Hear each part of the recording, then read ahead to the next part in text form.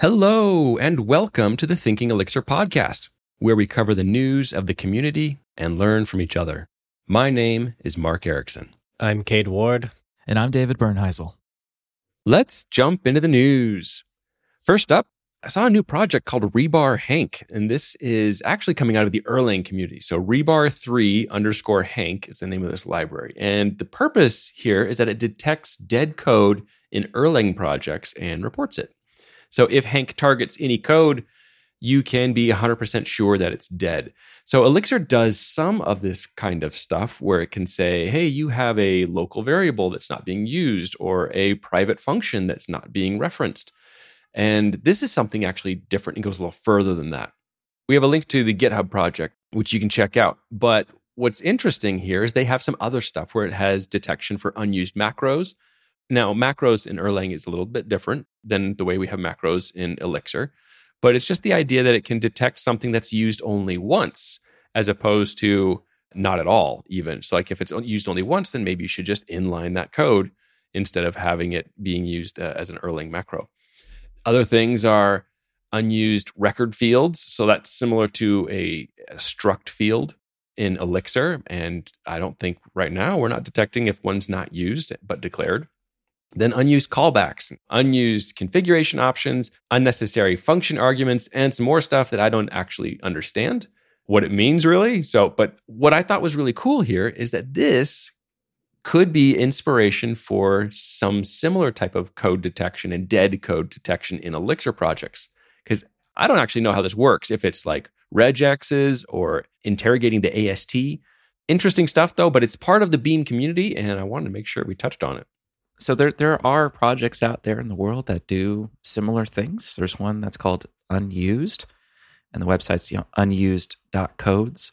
I think that one is written in Scala, but the idea there is that it's tokenizing your code. And I have a feeling that that's what Hank is doing here too.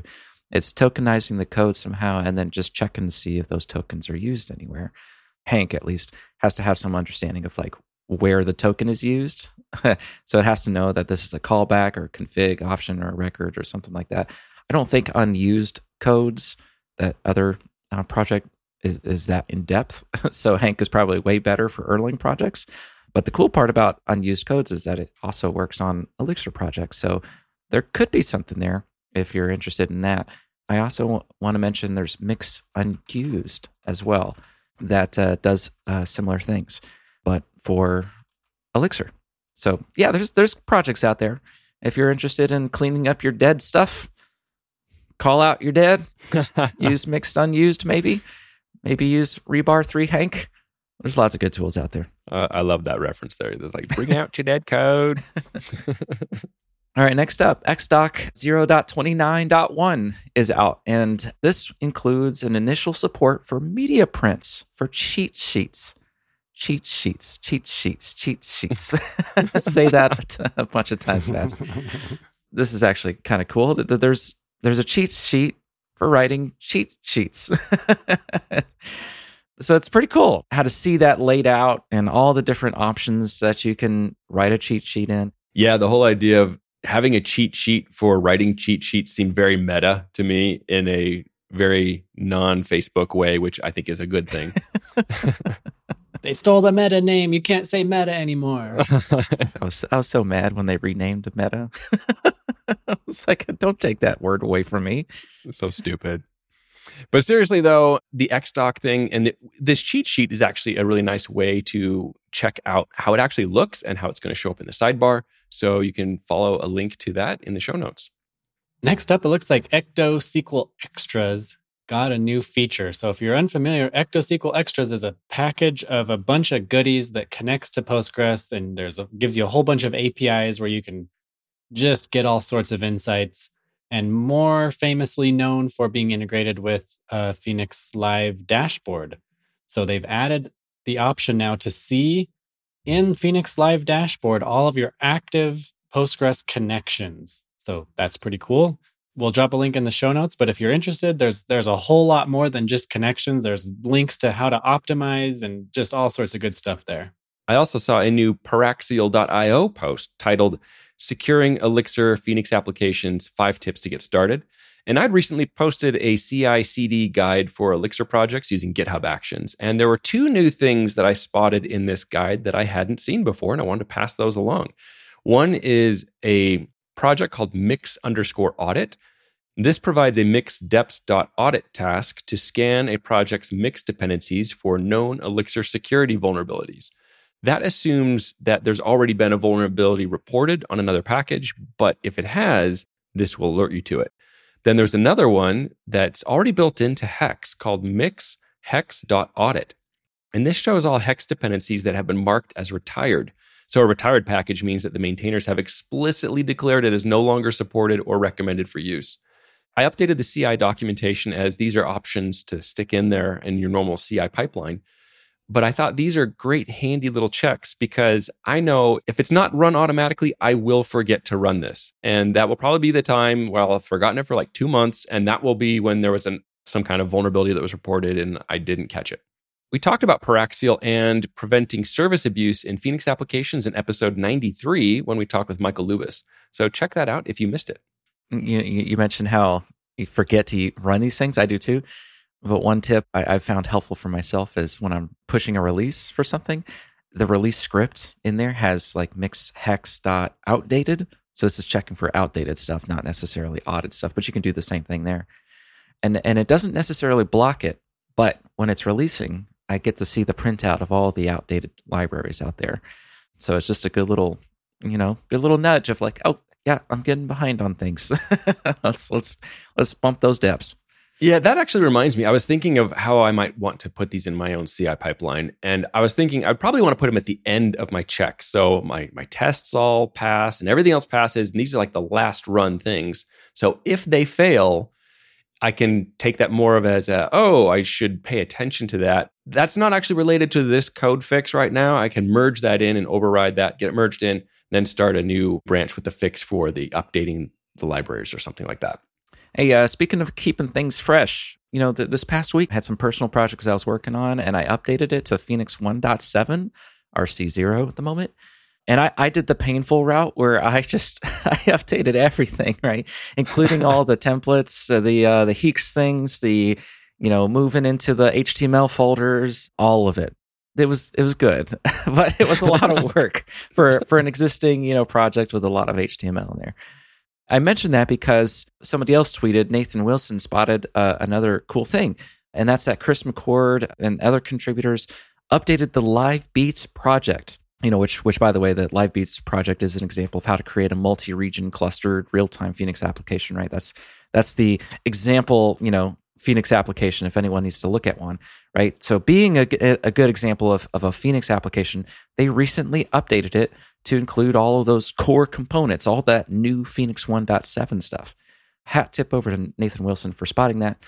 But I also did that. And yeah, that was a job. That's a rework all of your HTML stuff into a component-based kind of architecture. So if you need examples, the LiveBeats project has been updated, and maybe not a great example, but the Elixir Stream project was also updated to have components. Don't look at that one, though. Go look at the Phoenix LiveBeats one. That's a good one. Aaron Gunderson created a really cool basic Fly.io Phoenix function as a service. That's a mouthful of words there. You'll definitely want to go check out the GIF that he posted, but basically Fly had announced a machine architecture, which means it's fast to spin up and spin down. And Chris McCord had tweeted an example of how that might work. So Aaron Gunderson put it to the test, and he shows a little GIF of the service being offline. He curls it, and it takes, 100 milliseconds or so to spin up. It responds to his request. And then after he stops making requests about a second or two later, it just spins itself back down. So it's pretty cool. And next up, Advent of Code 2022 starts on December 1st. The Advent of Code is a yearly event offered by Eric Wastel. And every day before Christmas, you can unlock a daily code challenge and solve it with the programming language of your choice. And if you enjoy holiday-themed puzzles and coding challenges, then you probably already know about this. If it's new to you, it's something worth checking out. It's great exercise for both beginners and experienced developers alike, because often it's pushing you to solve problems that are different than the normal types of problems you would solve. And they get increasingly more difficult as they go on. So just heads up, that's going to be coming and starting soon. Yeah, a lot of folks take the opportunity to like pick up a new language. Rust might be in someone's mind, or if you haven't really been writing Elixir, like this is a good opportunity to write some Elixir. It's like algorithmic kind of problems as well. There's some regex problems in there. It's a good set of problems, and it builds up to the Christmas day. So it's a yearly tradition for us now, I think. All right, next up, ElixirConf EU 2023 is in Lisbon, Portugal. It's a hybrid conference. It's going to be happening on the 20th and the 21st of April 2023, next year. It's in person and virtual. You know what? Next year is actually closer than I thought, right? We're just about a month away from next year, 2023. But ElixirConf EU 2023 has a call for talks, and it has a deadline for the call for proposals here. It's the deadline is on the 11th of December. So if you want to go there and you want to speak, you should get your talk together. You got like about 2 weeks at the time of this recording to get your talk proposal out there. I hear Lisbon, Portugal is beautiful, so you might want to just take a trip. It'd be good. Another conference that's also accepting proposals, FOSDEM 2023. They'll be having their second edition of the Dev Room completely dedicated to the Beam and all languages running on it. It's an annual conference about free open source software attended by over 5,000 developers. The conference will be Sunday, February 5th, 2023 in Brussels, Belgium.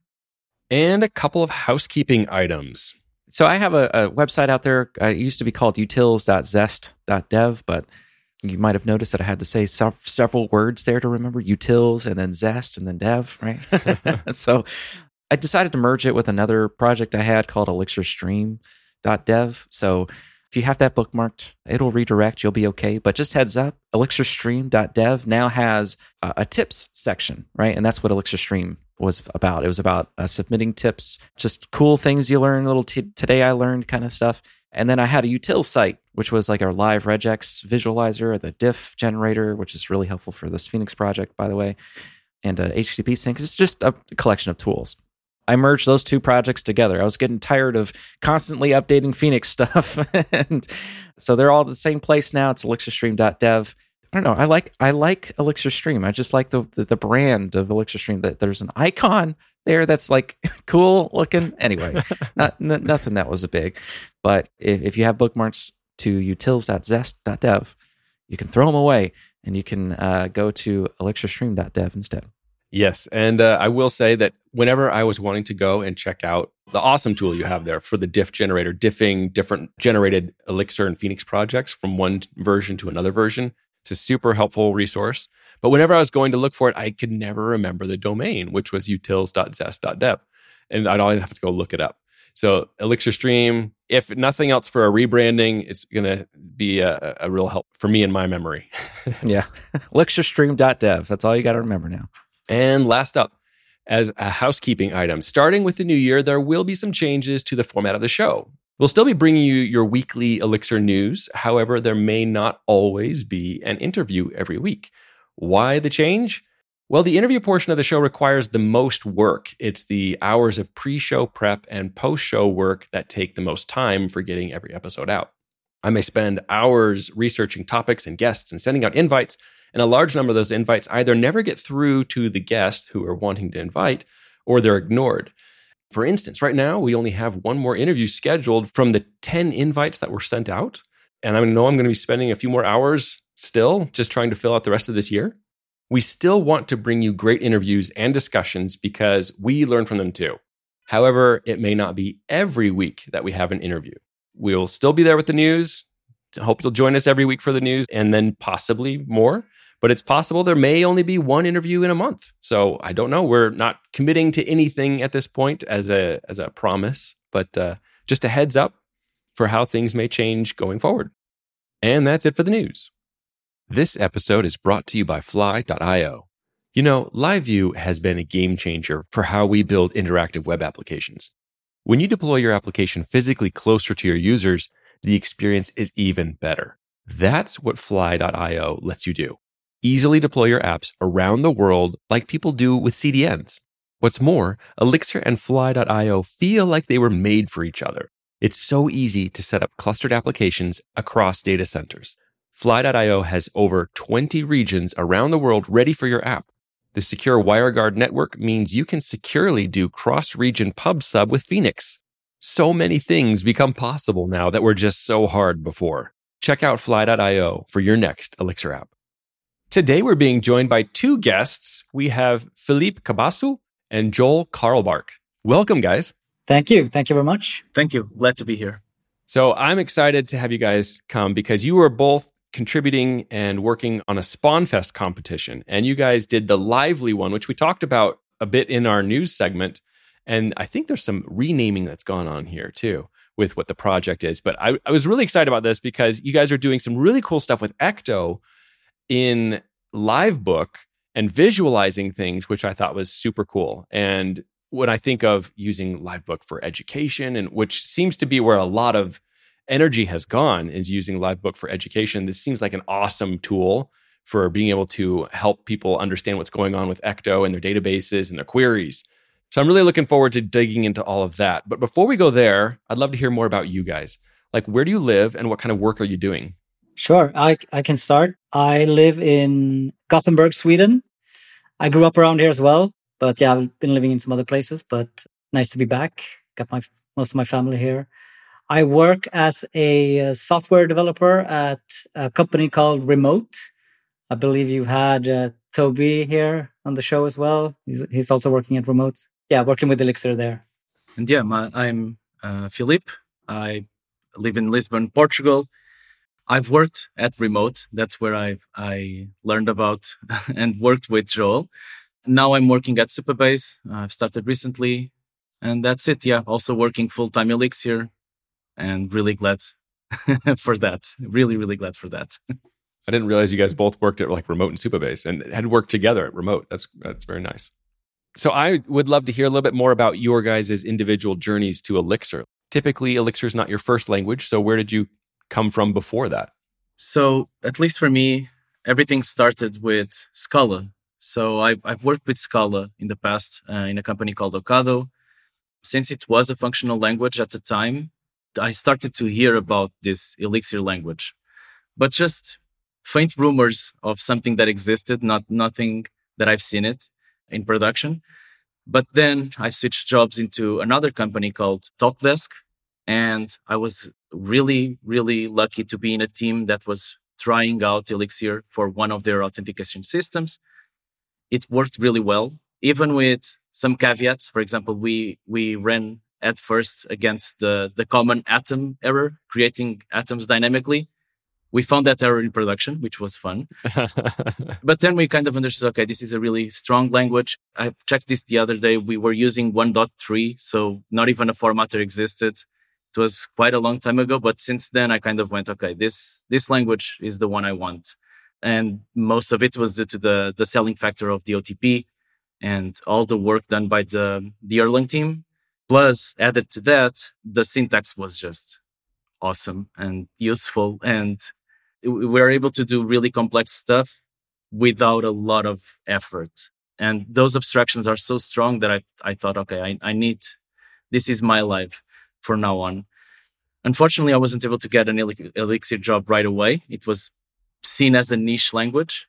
But as time goes by, I kind of never left it. I kept developing in Elixir inside projects as much as I could, and was fortunate enough to find Remote, where I was able to finally work again in production with Elixir, with a really strong team where it just increased my level of confidence and code quality in Elixir by a lot.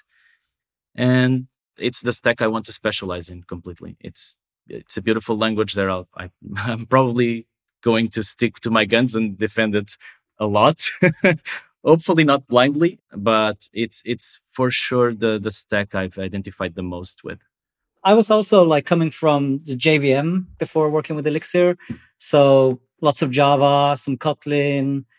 And I had to actually look up on my own blog when I started to get interested in Elixir. But it was like in late 2013.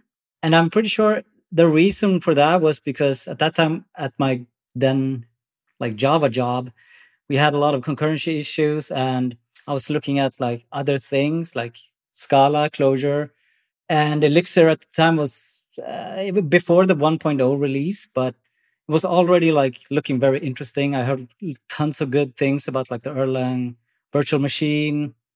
So that sparked my interest, and started playing around with it for personal projects at that time. And then it took maybe, I want to say like maybe 3 years before I actually got to use it professionally, Elixir. And since then I've tried to that's what I want to work with. It's nice experience. You can build the types of things I like to build, like services that should be up all the time, always available. That's my journey to Elixir, I think. I would love to learn a little bit more about SpawnFest and the competition that you guys participated in, because we announced it prior to the event. And I've always been intimidated by something like SpawnFest, where it's like 48 hours, intense competition. Like sleep is important to me. So I would love to hear what it was like participating in the SpawnFest competition, just as a group. Like, we'll talk about what you built in a minute, but like, what is it like being in that type of a competition? I think I could go first here, because to me, I kind of like did it casual style. I didn't even work like all the hours of the days. No, so leave out the nights. I slept through the nights. For me, it was more like a fun experience to kind of do something different with some nice people and like learn something new. Hopefully, that was kind of my personal goal with it. So I really didn't go like all in hardcore hackathon mode. I was just kind of chilling, to be honest. I honestly really like the intense hackathon kind of thing, where you just go all in, as many hours as you can, completely fueled by pizza and Diet Coke and whatever. I really like that environment. This time it wasn't the thing that happened, because two kids do not allow me to do that. That was going to be my next question. Yeah. With 2 kids, it's just impossible. I've already talked with my wife and said, next year, I'll probably schedule vacation and actually get a spot where I can do this as the way I like it, which is all in coding. And even if it's sleeping on the floor, I'll be fine with that. It's side project stuff, so it's fine. But yeah, I think that the major element of it is what Joel mentioned. It's do something where you're learning. I remember my first hackathon ever in this kind of 24-hour intense do it. I actually just wanted to learn RabbitMQ and ended up doing something with RabbitMQ, for example. The main part of it's finding something you want to learn and just apply it, and take that as your goal more than anything else. So as we get into the competition of what you guys actually did, how did you choose your team? So obviously you two knew each other before, but that wasn't the entire team. So tell us a little bit about who you were working with. Actually, everyone was from remote. That's the connection. Yeah, it was really easy to do a team. Actually, one person wasn't already at remote. She actually was in another company, but I tweeted out something along the lines of, I'm thinking of doing this for SpawnFest. She actually tweeted back and said, can I join? Can we do a team? Okay, that sounds like a cool idea. I'll actually share on the Slack channel at remote. And Joel and Tiago joined in, and yeah, that's how the team was formed. Just a random tweet or a private message, and then okay, that let's actually do this. We clicked really, really well. Again, we already knew each other from remote, which makes everything way easier. And everyone kind of knows the ways of work of each other, which is really cool to be in that spot. So one disclaimer we have to put up front is, as of this recording, the judging is not done yet. So we don't actually know who won any prizes or anything like that. We were very impressed with what you guys did. I was impressed with how much was accomplished in that window of time as well. So why don't you introduce us to what it was that you guys actually built? We've built a small tool set of things that might be useful for newcomers in a new project, or even for power users of an existing project to kind of have reports and see what's happening in their project using Livebook.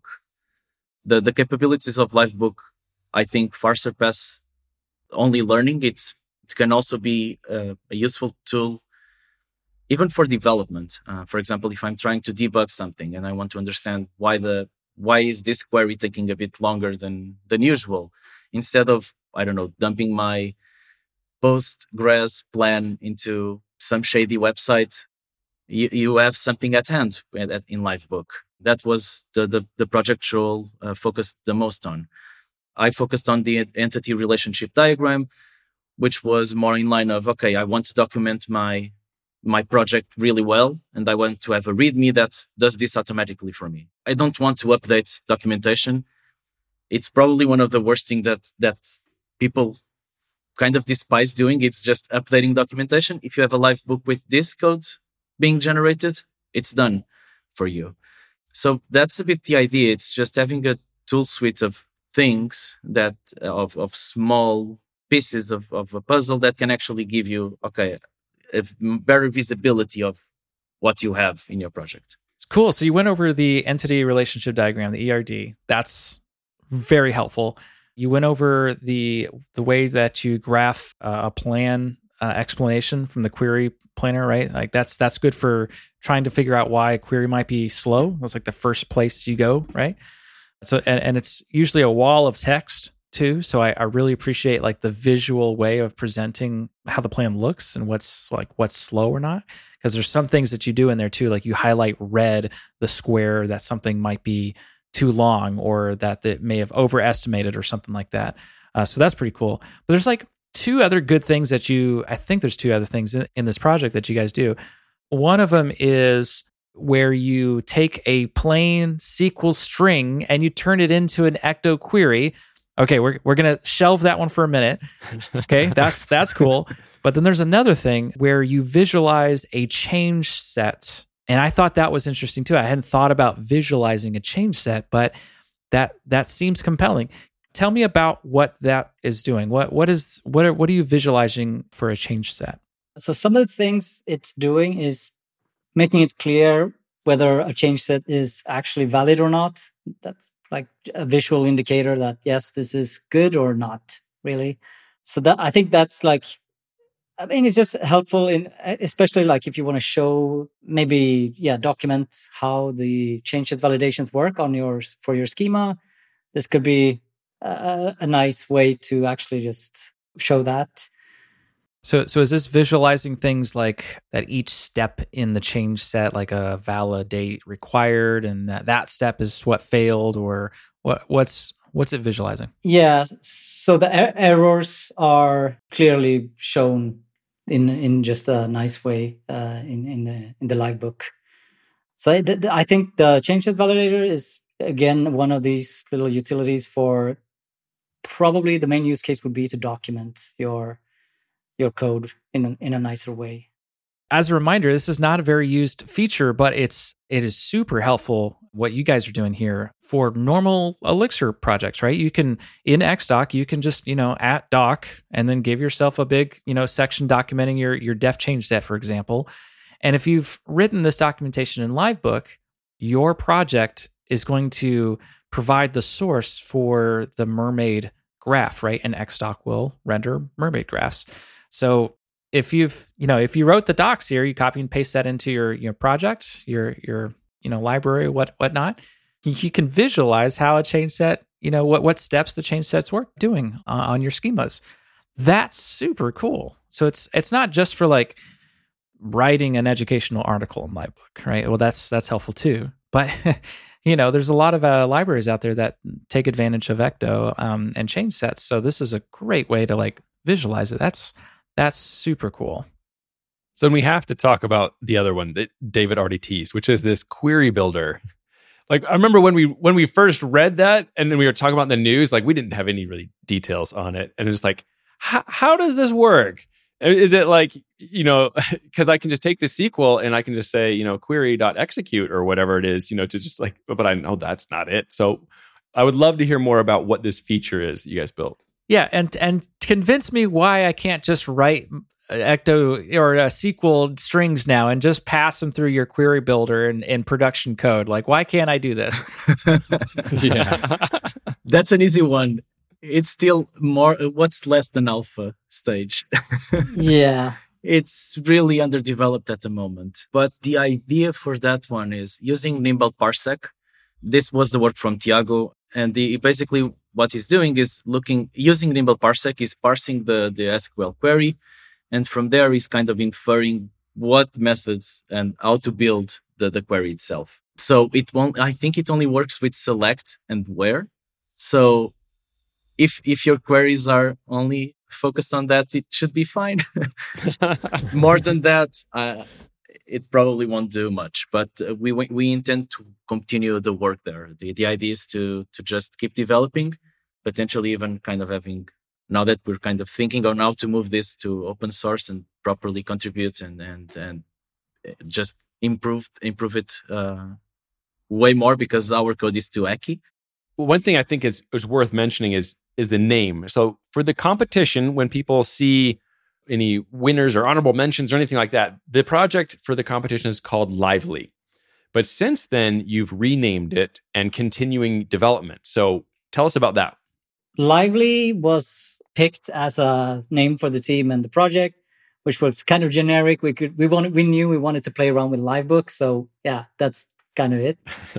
But as we ended up with this theme of Ecto, using Keynote to visualize different aspects of Ecto, I think it was Philip who tweeted that, this is our project, it's Lively. And he got a lot of response on it, a lot of buzz around it. And even Jose Valim, I think, replied, said like, oh, this is actually, sounds more like Kino Ecto to me as a name. And sure, that's a great name. So that's the name nowadays, which we've continued on, done a little bit more things since the hackathon, but not a lot. Like functionality-wise, it's the same. We've just kind of like refactored some things, but that's going to be the place where we'll start evolving these things, because as is it's like very hackathon level sort of code. So it's very early days, right? You mean you didn't write extensive tests and 100% code coverage? None of that for the competition? You guys don't write perfect code when you're coding all night long too? Fueled by Diet Coke and pizza? We have some tests. But yeah, like for example, the query builder, that's like a really advanced idea, really, right? Like translating one language to another, in essence, right? That's gonna take more time than 48 hours to get in a nice shape, I think. So, but yeah, huge shout out to Tiago and Vittoria, who did so many cool things for this. What I think is fun about the query builder idea is, you have people coming from other languages, other frameworks, where maybe they deal a lot more with large SQL strings in these other frameworks, and maybe just part of their tooling and their libraries are built around that. So having something like a query builder just to help convert it to an Ecto version could be really helpful for those people in that situation. Yeah, at the very least for a basic query, because I know it can get quite complicated in, like, especially when you're dealing with like associations, between and joins maybe, and preloads, that kind of stuff. Like it can get kind of hairy. Yeah, that's true. To get like what a good Ecto query would be, right, from just the SQL, or really, what you want for the output for this one thing. Like, do you want it to be a partially built up query that you can then return from a function and build up on more? It's like, it's a great starting point, I think. That was the main idea. It's just that first step of, okay, I'm entering in the Elixir ecosystem. I know that Ecto, well, I'm not going to call it an ORM because that would be a crime, but this is the tool that I use to access a database. What do I need to learn about it? How do I build queries with it? What's the DSL to actually achieve what I want to do? And that was the idea, just to have a kind of a friendly way of showing people, okay, this is how you translate from this SQL, which you are used to, and it's kind of a universal language, into Ecto. And from there, it will make it much easier for people to explore Ecto as a tool. Because since they have the roots for it, and they can start to just, okay, now what happens if I preload? What happens if I add another where clause, for example? A big chunk of our idea was really focused on that, on that idea of, let's give a good learning tool. Since SQL it's known by a lot of stacks, let's bring that into our corner and try to, okay, this is how you use Ecto if you add this query. So that's exactly the idea. You guys are doing this educational content, right? For teaching.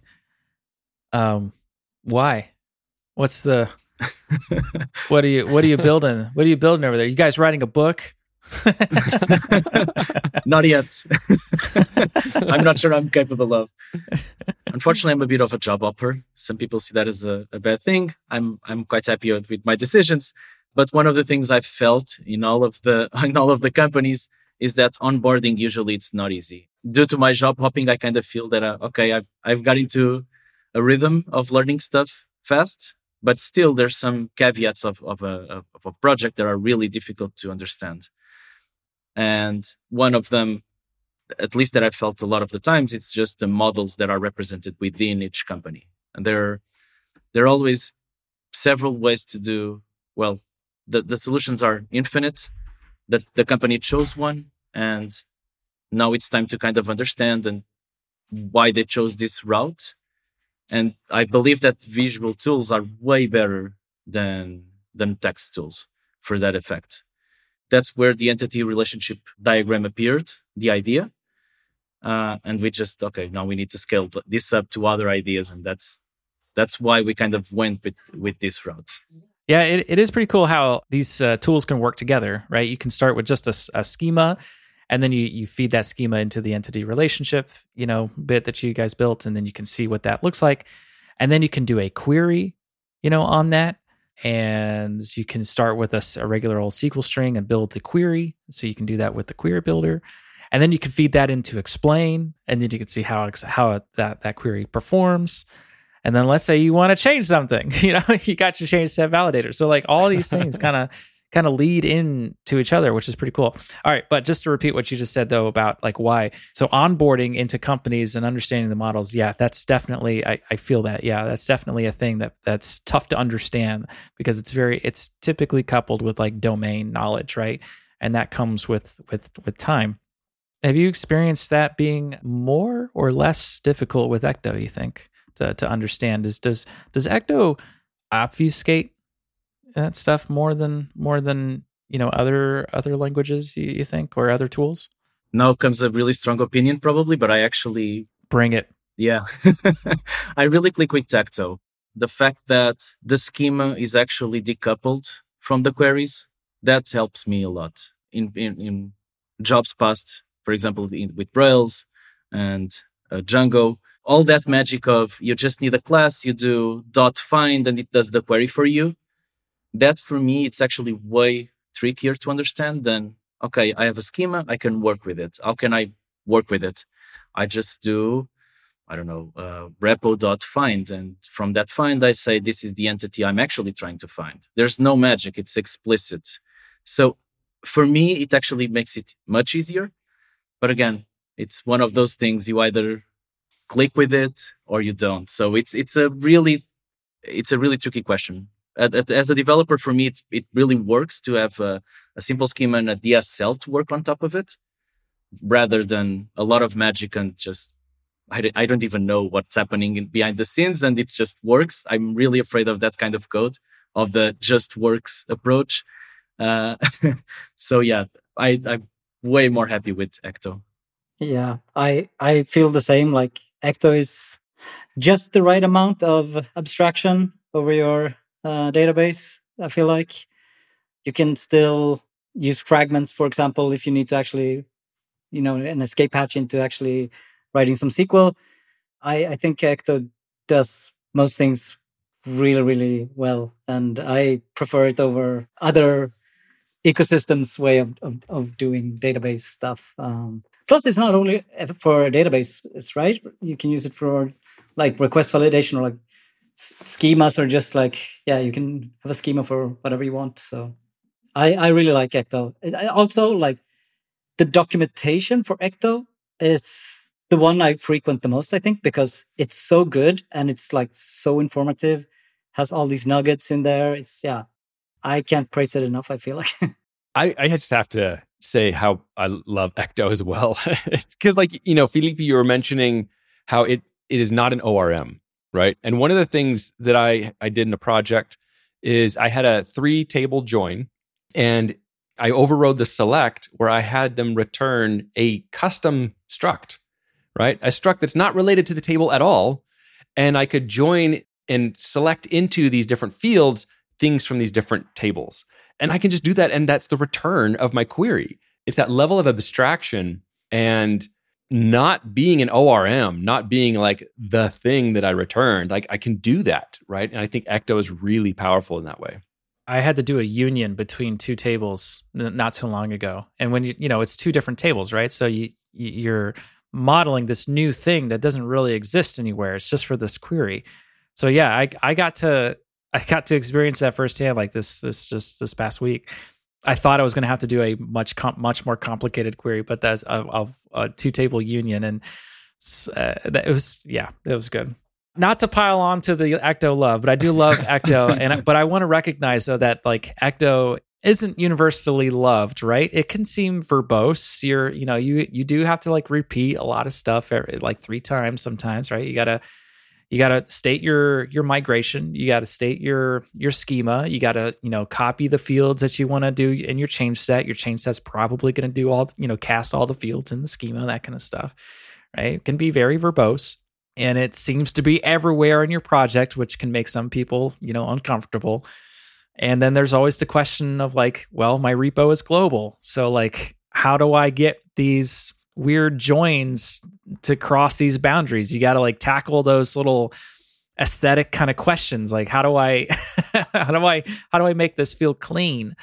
So I get that like Ecto isn't going to be universally loved for everybody. So if that's you, I feel you, but you can still come to the light. Ecto is still really supremely good. I feel like that's a good place to be though. Like when you get to the point where you're like these weird little edge cases that you're trying to make elegant and clean, it's like, you're finally to the point where you're like mastering the language or the library, and you're really like digging into the things that are not in the documentation, right? They're not the basic posts have comments examples. I did want to touch on the entity relationship feature that you were talking about, Philippe. Most tools that I think people are familiar with are database tools, and those are investigating and interrogating the database structure itself to derive these diagrams. But yours is actually built on the code, the Ecto schemas. And going back to Joel's point, where you can have schemas that are form-based. There are embedded schemas that aren't actually around the database. They're just around validations and things like that. And those can actually be diagrammed. So just talk a little bit about why you chose to go off the schemas and what that lets you do. I chose that path because honestly, it was the easiest one. I knew from other experiments that Ecto kind of retains everything and is an all-seeing guy of anything database in my project. And I'm really happy for that because I know that all the relationships are stored there. Again, the demo we did doesn't even have a database connected. The fact that we can do this even ad hoc, we don't need anything. We just need the schema. It means that, like you've mentioned, we can do this with embedded fields. We can do this with virtual fields. We can do this, I don't know, even for form validation. We could even say, okay, what's the flow of this validation? What's the flow of this form? And kind of go, this field connects to this field, and that's without any database in the middle. And that for me is way more powerful. And the fact that I can decouple it completely from the database means that I don't need to do a Postgres adapter. I don't need to do a MySQL adapter. I don't need to do an SQLite adapter. It's just there. Again, kudos to the people that built Ecto. I'm feeling that we're riding on the shoulders of giants because they are the ones that really, I feel, thought out of so much that we ended up being able to do this kind of stuff. They understood, okay, what do we need to retain about a certain schema? We need to retain this, and this information. What's the connections? What's the types? How if they're generated or not. There's just a bunch of information they retain that's really powerful. So I thought, if I have this, I'm happy with this. I don't want to connect to anything to build out the diagram. It really boiled down to that. It was the easiest, best solution I could think of. And most of it due to the fact that Ecto is really well built and retains a lot of the information needed. Another point that I noticed was a lot of these features seem to be using smart cells. And what was that like, creating smart cells for displaying some of these things and visualizing it? Honestly, it was easy because I took inspiration from the Twitter handle is Wuwu Kokwa, one of the contributors for what was some open eVision. And one of the tweets was about smart cells and showing the result of eVision on a smart cell, if I'm not mistaken. I looked into that. Okay, how is a smart cell built? I went into the code, and after actually seeing the implementation, I thought, okay, this is actually quite manageable. So I wouldn't say it was a copy paste. It was less than that because the code from eVision is way more complex. But we kind of understood that, yeah, this is, after having the implementation, it's quite easy to actually understand what's happening. And adding tabs and adding visualizations in it became quite intuitive. And that's basically the route we went. And most of it was copy paste from eVision, basically. And it wasn't difficult. It's actually quite easy to add tabs and just do stuff there. And one of the things we want to continue is just add smart cells, for example, for the change set validator. That was part of the goal. We weren't able to build it, but part of it was build a form out of the schema. And from that form of the schema, test out what the change set validator will say. And if it's valid or not, basically test out the possible values for it. So we started to dive a bit on that side of the smart cells, but we weren't able to do it. But overall, it really seems accessible, and it's not tricky to develop smart cells, honestly. It used to be called Lively. Now it's called Kino Ecto, so it's a little bit more official. What's the future for the project? Is this something that you guys are still, continuing to hack away on? Is this like an ongoing project that you've got some, like, I don't know, personal commitment? Are you looking for outside contributors? How safe am I to use this? How serious is this project? Yeah. I can only speak for myself, but I think, like, with the name, it feels like a bit more like we have some responsibility to at least, like, make sure, like, it works. But also, I mean, I would love for more, have more contributors, for example, for sure. Like, that's, I think, a given. And definitely, I plan on continuing on the functionality we already started on. For example, for the explain stuff, I'd really love to support other databases than Postgres, for example, because that's a big limitation right now. So MySQL would be, I think, the next step that I'm already taking some small steps towards. But that's a good note. Yeah, everything we've talked about has been Postgres centric, at least when it hits the database. Yeah, exactly. I would wait a little bit maybe before using it for your, I don't know, like, work stuff maybe. But the risk is that we will change the APIs.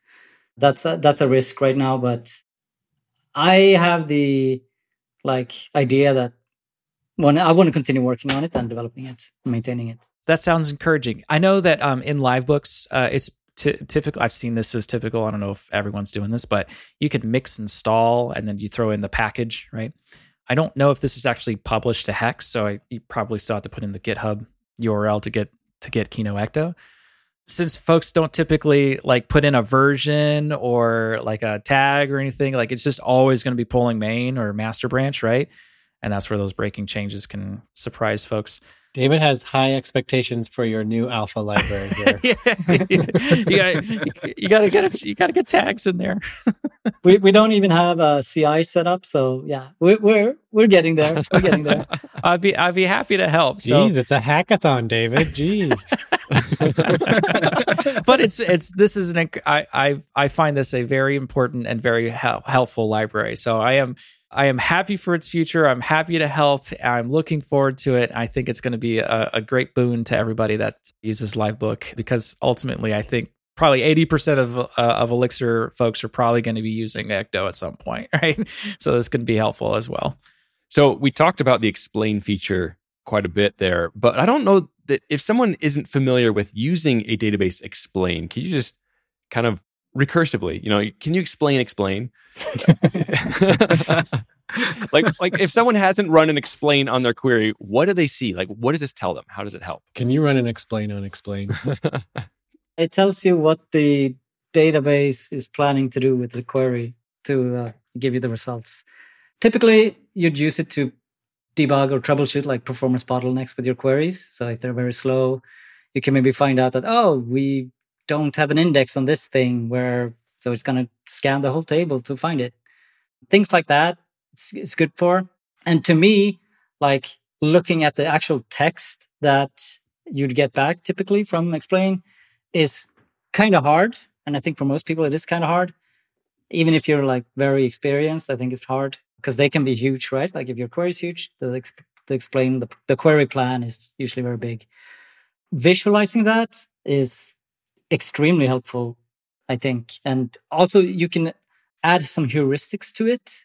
We have one in the Kino Ecto explain, but you can potentially add lots of them, right? Like, oh, this is probably a pattern where you might want to look into for whatever reason. So things like that you could highlight in a visualization of the plan. So it's really powerful, but without like some guidance or help, it can be very hard to actually understand. That's cool. I like the idea of using heuristics to kind of recognize patterns and say, oh, well, you're getting a full table scan here, and highlighting that and drawing attention to it to help the user quickly get to their problem. Right. Yeah, exactly. Well, I've had a blast talking with you guys, and I think your team, it sounds like you had a lot of fun working on this, either going hardcore on it or saying, I have a life as well. But it sounds like it was a lot of fun. Yeah, it was a blast for sure.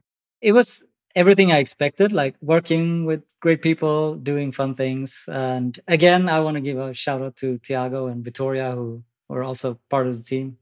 Well, maybe by the time people hear this interview, that we'll already know who the winners are. But you guys are winners in my book. I think this is a great thing. And I love that you guys did this. And that one that you're continuing on with, that you say, it was fun. It was a cool little experiment, but we do see value in this and we want to share. And I know David is interested in following up and contributing. And maybe there are other people out there who would like to contribute as well.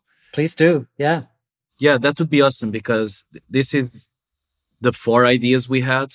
I'm pretty sure there are way more ideas out there. I would even challenge people to think about outside of Ecto. One of the things we've mentioned was under the Lively name, we could escape a bit from Ecto. And we even thought about, for example, Oban helpers, where you could visualize the jobs. There are other Ecto ideas. So think of added ideas that you could bring to Ecto, but also think of ways of using Livebook in a similar way.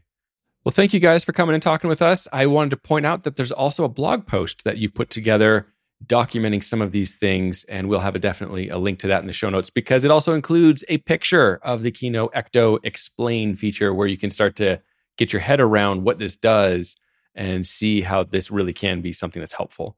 So thank you guys. I can't wait to see what you guys do with this in the future. Thanks a lot. Thank you so much. But that's all the time we have for today. Thank you for listening. We hope you'll join us next time on Thinking Elixir.